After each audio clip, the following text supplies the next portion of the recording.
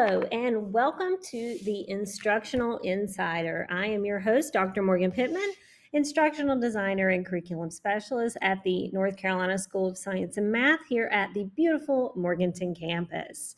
It is February 1st, and we are starting our spring semester. We have kicked off with a kind of dreary week. It's been kind of rainy and cloudy and just a little hasn't felt very spring-like, but the classes have been up and moving. We have had all of our new courses start, and just to highlight a few things I've seen. One thing I was really excited about was one of our new classes in the science department. It is environmental chemistry, where they are looking at the environmental standpoint of science, but they're going to be investigating a lot of the chemistry and the chemistry compositions in dirt and soil and water and all of those different elements that are part of the environment. Today, when I went in there, the students were really digging in and looking at the different cycles that are in our world and in our atmosphere. And they were trying to find ways that these cycles are connected and overlapping. The students were really excited about learning some of those cycles that they knew a lot about, and then some they were having to completely learn new. So that was exciting. I was also in one of our physics classes. This one was on electricity and magnets, and the students were working in a lab, and I got a little tickled when I was in there. They were trying to do repulsion and levitation, and it was really easy with some of the items they have, but they could not get one of the challenges to work. And I kind of left it at it was probably because of the weather, which is a great indication because I have a guest today that is a meteorologist. But I really thought that it was probably the weather that was causing problems in the electricity that they were trying to create in their lab.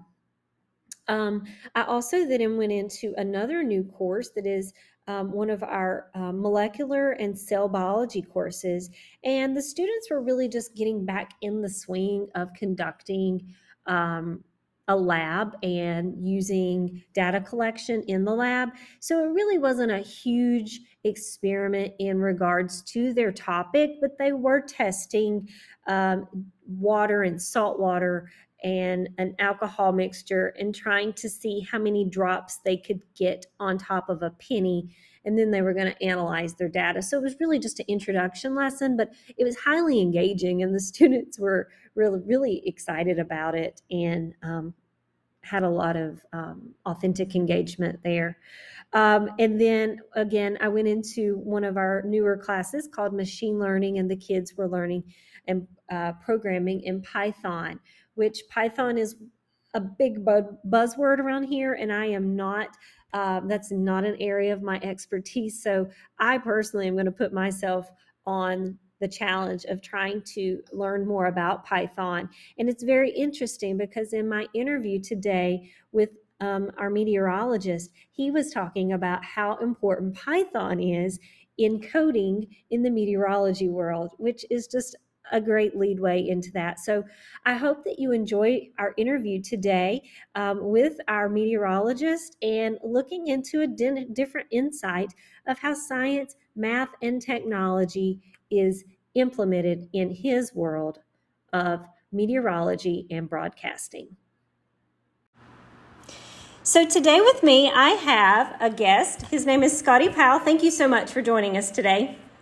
Yeah, thank you, Morgan, for inviting me. I'm excited to talk about what you guys are doing there in Morganton and, what I do here in Myrtle Beach and kind of how we all are tied together in this science and math world. Yeah, so can you tell us where you work? You just said Myrtle Beach, but we don't know what you do and what your job role title is.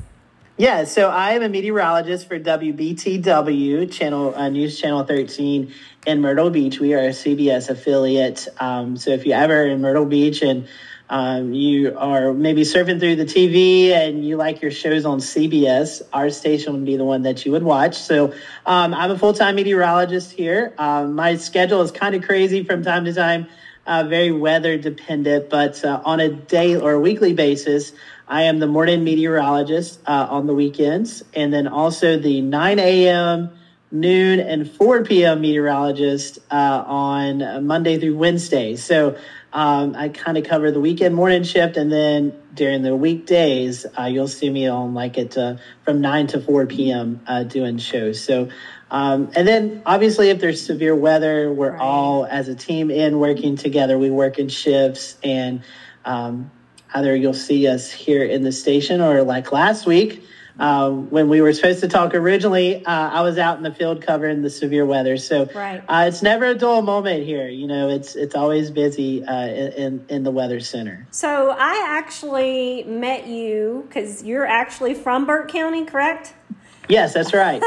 And I met you in my many years of education, teaching science.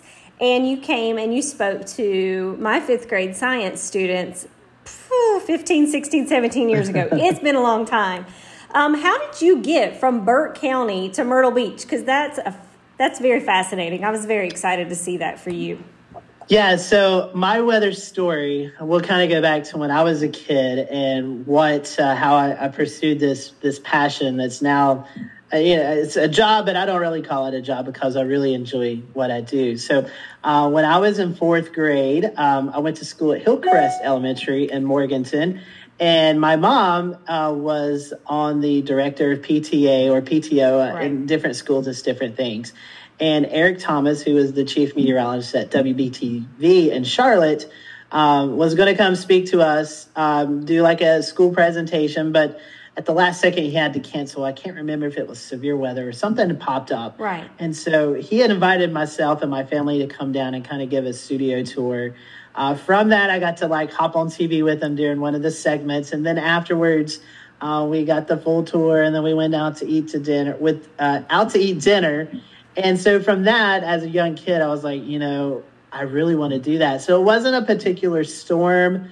It wasn't a particular event. A lot of meteorologists can pinpoint like a hurricane or a winter storm or something like that. But mine was actually a particular person that really kind of helped spark that. Wow. Not only was it Eric Thomas, but it was like the movie.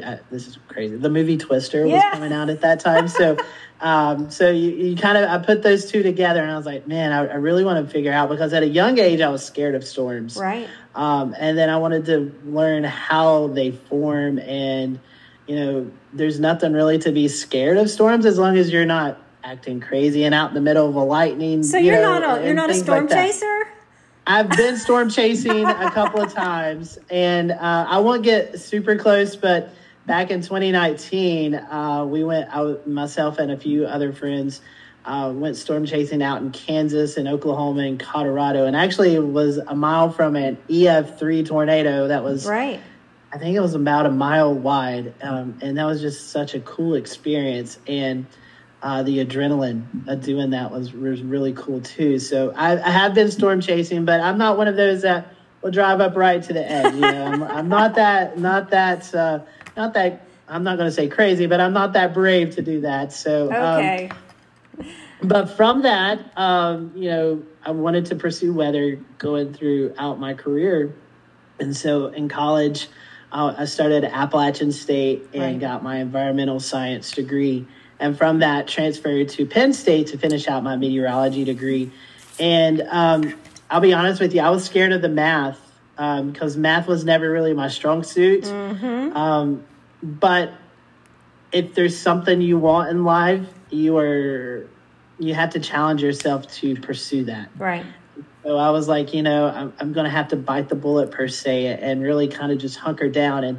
And what I learned is going through college, the math was scary and I wasn't the best at it, but I also learned what I learned in math is also done with computers that we work with today. So I don't really have to memorize those long formulas because the computers and the programming that we work with do that for you, but it's always great to have that in the back of your mind. You can dig up, like I have notes on my computer on a flash drive, I can dig up those formulas and really focus on that if I need to. But it's cool, the technology that we have kind of does that for us. So we don't have to like study at this big formula forever and be like, oh my gosh, am I getting this right or not? But I say all that to say that's for broadcasting. If you want to go into meteorology and maybe like the National Weather Service, or you want to do research, or maybe you want to turn your love for meteorology into teaching for our future meteorologists, then obviously the math is way more important, because you do have to learn that to teach that to other folks. So kind of in the weather field, it depends on what you want to do. If you want to do more broadcasting, where we have 5 computers in our weather center that, we can decipher through all the model data. Right. That's easy. But if you want to pursue that and maybe go into the teaching element, you're more inclined to using that math, where in broadcasting, we still use that math, but a lot of what we do is social science, and how can we communicate threats that we see to the public to help them kind of understand, hey, just because it's a Category 1 hurricane doesn't mean that it's not going to be a big deal, because every hurricane is different. And so even though it's a Category 1, which is defined by wind speed, the storm surge or the flooding potential is a lot more dangerous than the wind threat. So I'm sorry we got off on that tangent, okay. but going back to college, going through that. The math was scary, but we got through it. And the science aspect, obviously, I work with science every day. Right. That's what I do. Meteorology is a form of a scientist. And so, and the computer aspect, it's amazing what our computers models can do and how they can pick up on things. So, we use a lot of math and science and computer technology in our everyday lives. So, but that's kind of my story. It started off with a person and a movie, Twister, and then kind of related to being back in Burke County, working for, at the time, it was Foothills Weather Network. Right. And that was while I was in college. So it's almost kind of like an internship type deal of being able to really practice what I was learning. And with that, working with emergency management in McDowell County and helping them prepare for severe weather or winter weather. And then kind of piggybacking off that to I do work with NASCAR. And I'm still able to, even though I'm working here at WBTW, they've given me the opportunity to continue what I've been doing with NASCAR for the last 6 years. And that's forecasting for specific tracks in the Southeast and giving them weather updates. And I'm there on site, from Friday through the weekend in meetings and giving folks, here's what we expect on weather days. We honestly want sunny days, and it's not as stressful for me. But those days that we do have thunderstorms, trying to get the timing down. And also, you may have 60, 80,000 fans watching an event, and you've got to make sure, you just can't snap your finger and everybody evacuates. It's all a time process. So you have to really track those storms and really have a plan on, if these thunderstorms do pop up, let's say between 2 and 4 o'clock, which is when the race is going on, what is that time frame that we need to start making those calls to make sure people are safe? So with that, I'm here at WBTW and forecasting for the Grand Strand and for the PD of South Carolina. And it's been a crazy adventure, but one that I'm definitely happy to be a part of. Right. One point you made, and I really hadn't thought about it, but it really depends upon what area of meteorology you are focusing on. The broadcast in is a lot different than if you're working on the different spectrums. So I had not really thought about that, where in your specific role, you don't work with the math so much, but there is a lot of that going on behind the scenes with someone else in that department. That's correct. Yeah. So broadcasting, let's say CAPE is convective available potential energy. And you're like, what is that? Basically, it's like fuel for a thunderstorm. So it's like fuel for a car. If your car needs to go somewhere, you've got to put gas in it. Right. So for CAPE, a thunderstorm has to have that to form. Well, if I go on TV and dive into the mathematics of how we get CAPE and those values, our viewers are going to be like, I don't care. Know what's going on. I don't know what's going on. I just need to know, are we going to see severe weather or tornadoes today? So, as a broadcaster, I have to take all of that behind the scenes and present that in a way that our folks who are watching TV can understand that. So, is that with numbers, colors, there's all kinds of talking about the social science of what people understand. Whereas, a meteorologist for the National Weather Service, they're really diving into the CAPE, and they're really diving into those formulas to really get those specifics, because they're the ones that issue like tornado watches and severe thunderstorm watches. Okay. We as broadcast meteorologists, we can't do that. Okay. We can't issue our own watches and warnings. That's up to the National Weather Service. And when they do that, then we obviously broadcast that out. But so for the broadcast perspective on TV, I don't use the math, because if I do, I lose my viewers. But behind the scenes in the Weather Center, we look at what we call skew-T plots. And it's basically what happens every, it's 3 or 4 times a day. We use, not we at the station, but the Weather Service launches weather balloons. And that balloon can get up to 100,000 feet. And with it is all these weather instruments that we use, thermometers, hydrometers, anemometers. It tells us where the wind is direction and speed is coming from. And so we digest all that data into what a skew-T plot is. And so it'll show you, well, in the lower part of the atmosphere, we may have this much moisture, and then we get into the medium part, moderate or medium part of the atmosphere, there's not as much moisture. And so that shows you where your CAPE is. So if that thunderstorm starts to grow into that portion of the atmosphere that's really got a lot of energy, then we can expect to see thunderstorms. So if I was to do that on TV, our viewers would be totally lost. But that's what we do behind the scenes. That's how we use math. But we have to translate it to our viewers where it's more of a simple process for them to understand. And what I just talked about was about 1.5 minutes, and we only have 3 minutes in a whole weathercast to talk about what's going to happen not only today but the next 7 days. So that really goes into some of those soft skills that, with the social aspect or the social science, that I hadn't even thought about.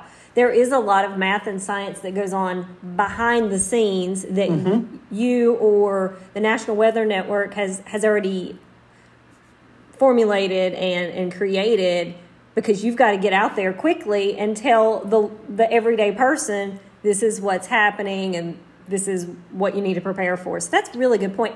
I really liked what you were talking about here. We have on our Morganton campus, we're really big into data science. That is, all of our students here are required to take data science classes.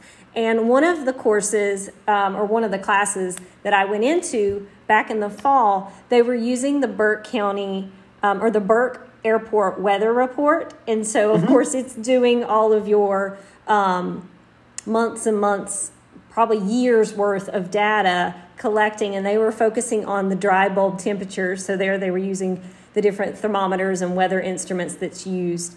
But I find that fascinating, because even though right now we don't have a meteorology focused class, we have a huge environmental focus. So on top of data science, and the data science classes are doing things with weather data because we have years of it, decades of it, we have a huge focus in environmental science as well. This morning I was in an environmental chemistry class, and they were talking about all of your lingo of all the different atmospheres and the different systems that are going on in those classes.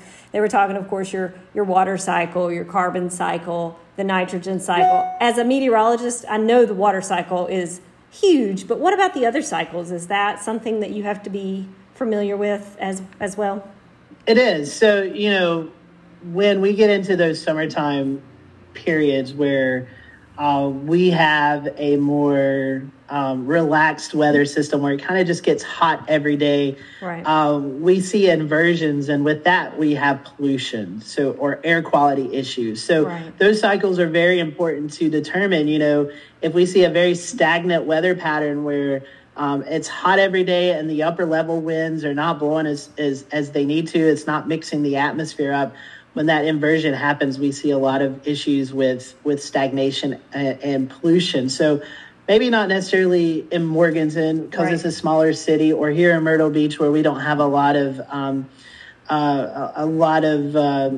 industry, but maybe your places like Charlotte or Raleigh, where you see a lot of travel, and then you have a lot of pollutants from cars, from factories like that. So those cycles, the carbon cycle, and all that really helps us out with air quality issues, and if those air quality issues are bad on a summer day, folks who have health issues like asthma and breathing issues, it's not safe for them to go out. And so that's a big part for us too. We have to look at those cycles, but we also have to look at how the atmosphere mixes up and see how that affects. And one other thing about, you were talking about earlier about the data that they were using at the Morganton Airport. That's very important data that gets filtered into our short-term data that we see. We use different models. In the weather world, you may have heard of the GFS or the American model or the European model.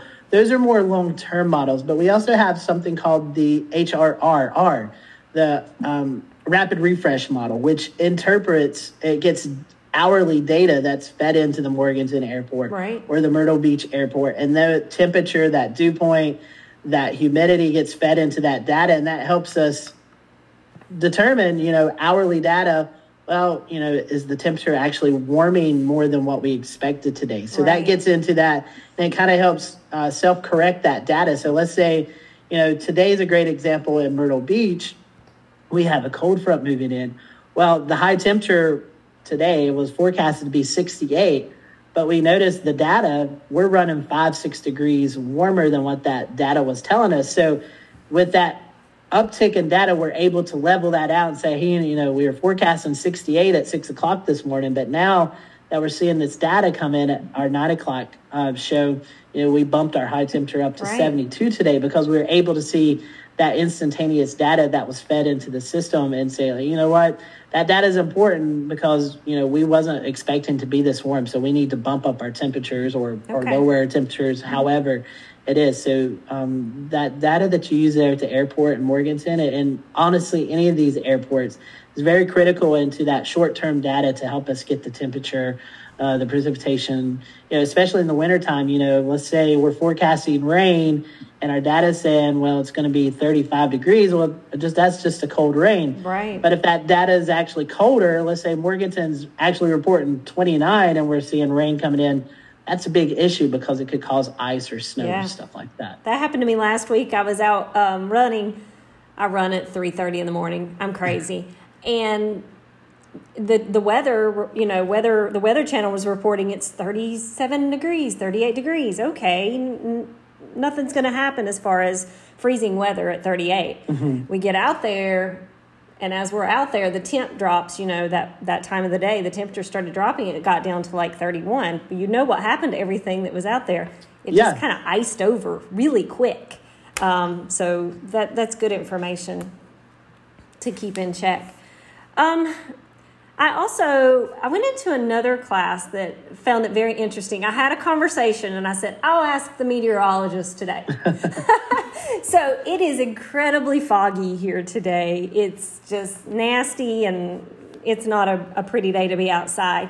And it's a physics class, but they were doing electricity. So they were looking at different types of trying to make electricity and repulsion in their lab.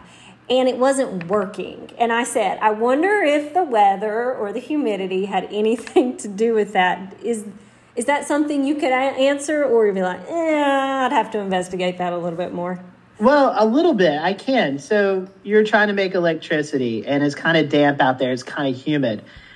Fast forward to, let's say, over Christmas, where we saw extremely cold temperatures. Yes. Let's say you were walking across the floor and you touched the doorknob and you had that little electric shock. Well, we had cold, dry air. And for electricity, let's say you need that dry air to conduct. You got to have that conduction, friction. So if the air is more moist, like if I was to rub my hands right now, they're dry and I can feel that heat. But let's say my hands, if I poured in my water bottle, if I poured water on my hands and kind of rubbed them, it takes a long, long time for that friction to conduct because there's moisture, and that moisture kind of cools the environment or the atmosphere around it. So yeah, that's perfect reason. The outside temperature or the outside conditions, it's cooler, it's more humid, and it takes a lot to get that electricity to form. So yeah, weather has a big play on that. Even with lightning, if we have a very saturated column of air, we're not as likely to see lightning. Whereas if we have a dry slot in the atmosphere in the summertime and our thunderstorm or updraft busts into that, then that creates that dry air and that creates that friction where we see lightning occur. Right. So yeah, it definitely had weather had a big effect on that. I thought so, but I mean, I kind of left it. I left them and I said, well, I'm just going to leave it at that to figure it out. I also had predicted that, when they did it that morning, there wasn't as many bodies in the room, so it was colder. So I did kind of mention the colder air. And then when you got more students that came in there, you've got 15, 20 kids in there. It's gotten a lot more humid in the room. It's hotter. So that was my prediction, but I just kind of left it at that for them to figure out. They're the experts in that field. Something else you mentioned that I was thinking about is our students do a lot. They're learning a lot with programming. They use a program called Python. I know nothing about it. That is one of my areas of weakness, and I want to start taking some courses in Python. Are you familiar with Python at all? I am. I'm not good at it. We have, in fact, our meteorologist, Hannah Ronner. She is a graduate of College of Charleston, meteorology degree, but she also has a degree in coding. I need to talk to her. You need to hook me up with that. And so whenever I'm wanting to make a graphic or from scratch, or I have an idea, I was like, Hannah, here's what I have.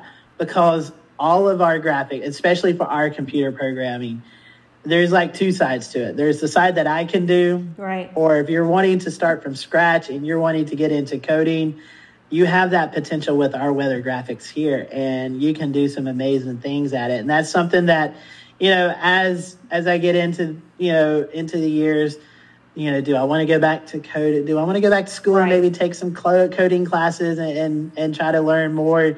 But, for kids who are graduating college right now, getting into the meteorology profession, not only do they have a meteorology degree, but they have a big background in GIS or coding, because a lot of what we do, especially in broadcast meteorology, is making graphics and getting that information out in various ways to help people understand that. So I'm not the best at it. I'll be honest with you. I need more practice at it.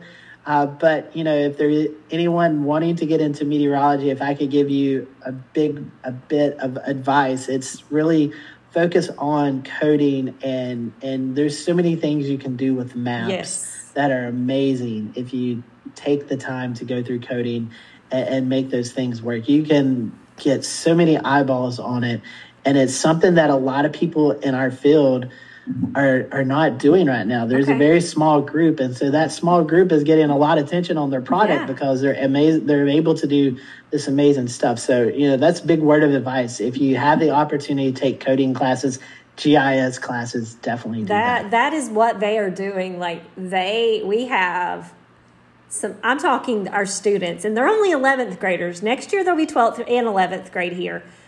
They are amazing at what they can already do in their coding, working in Python. So if any of our instructors, students listening to that you heard that's just a really a big growing field. I will tell you, there is a big need for that in our community, in our broadcast meteorology community. I have several friends. I have one that is getting ready to graduate from UNC Asheville. And he's a meteorology student, but he has really went into deep with Python. And he's making these fall foliage maps every year. And from that, there's been numerous meteorologists throughout the country that's reached out to him and wanting to use that to where he's made it a proprietary thing now that's his. Wow. And people pay him to use his product. So there's a huge potential there for kids who are into that. So keep on doing that if you're doing that. And if you've been thinking about it, like, I don't know, it's probably worth dipping your toes into the water, because there's so much you can do, not only in meteorology, but in so many other professions. Yeah, I've put that challenge on myself to learn a little bit about it. So one other question I wanted to ask you is, outside of learning about the obvious when it comes to becoming a meteorologist, which we've already talked about things I haven't even thought about, like, why would a meteorologist need a coding background? We've talked about that, which I wasn't even expecting that, which was excellent information. Is there any other science fields? I know of one in my brain. I'm thinking of, like, geography needs to be important. I know geography was a huge thing forecasting here because of the mountains, obviously the ocean. Is there any other areas in science that are really important when you think about going into meteorology? So if you work in broadcasting, I can only speak to broadcasting. Right. I'm not in the National Weather Service. But in broadcasting, if you want to pursue this, you're the resident scientist. So either it's weather, it's earthquakes. You need to learn about plate tectonics, and you need to learn how the earth shifts, because if there's an earthquake in your area, who are they coming to? They're coming to you to talk about it. That also with tsunamis, volcanoes. Yeah.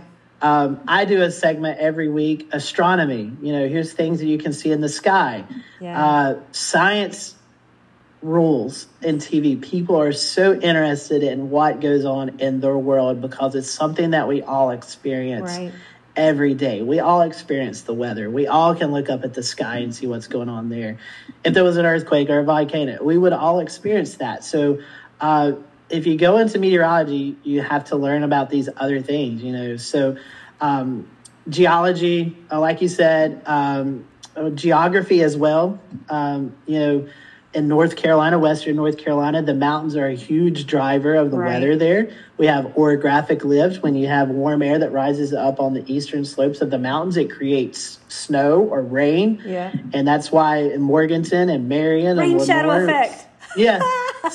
sees so much more rain than Charlotte or Raleigh. And then here at the beach, the ocean, we have a sea breeze every day in the summertime that kicks off thunderstorms. It's because the water is warm to the point where eventually, let's say the water temperature is 85 degrees. Well, eventually our temperature here on the surface is going to be like 90 degrees. So warm wind blows from colder to warmer surfaces, which creates a sea breeze. And then vice versa, the land cools faster than the water does at night. So we get a land breeze. And so that's why it's always windy at the beach in the summertime. So, you have to be that residential scientist. And another thing is social media can be a good thing and it can be a bad thing. Right. But social media and weather is your place. People are still watching TV, but how do people get their information is off this phone. So you need to be really good at social media. You need to be able to be clear and concise on what you want to communicate. Watch what you post on social media because people are watching, and, good, bad, or indifferent, if you think it's not bad, somebody else will. And then you have people who will disagree with you and stuff. And you don't want to really get into that, especially being in broadcasting. Not only are you representing yourself, you're representing the station, you're representing the sponsors who sponsor this station. So social media, you need to be good at that. And don't be afraid to ask. And network. I would not be where I'm at right now if I did not network. And that is the biggest thing in meteorology is we are a small circle. Right. The folks that I work with here, I didn't know it until I worked here. Our morning meteorologist, James. Right. Guess where his wife's from? I have Nebo. Oh, that's where I was born and raised. Yeah, Nebo. And I had no idea. It's a small world. His wife was from Nebo. He was from Charlotte. He went to UNC Charlotte. He lived in Hickory. And it's just a small community. World. So it's so important to network. That's what I tell a lot of kids who are wanting to go into this profession. That's why social media is important. Be professional on social media, but network with your big meteorologists who you follow or watch on TV. I promise you, I've had a kid email me back over Christmas break who wants to do an internship with me this coming summer. I love that because I love to share my passion with other people. And that's what got you into it. Yeah, it is. It is. And so, networking is very, very important. So don't be afraid. Don't be shy to ask those questions because there are people out there who are willing to help you. Well, I really appreciate just you talking about meteorology, and I'm thrilled that you mentioned and knew about Python and just the whole aspect of science in general.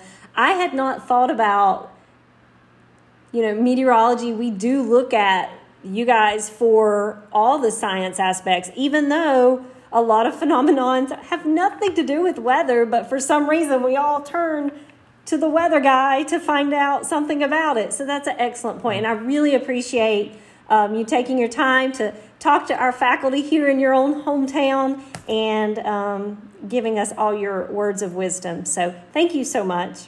I appreciate it so much. Thank you for having me. And I'm hoping to get back in late spring, early summer. So I'd love to come and see the facility. Unfortunately, when I moved down here, I wasn't able to get in there to see how amazing. I watched it from the building up process. Yeah. So I got to see it, but I never got to go inside and see the final product. So we will bring you in. Yes, I would be more than happy to see that. So, and I appreciate you reaching out, and I love talking meteorology, and any other time, love to come back on. All right. Thank you so much. Thank you.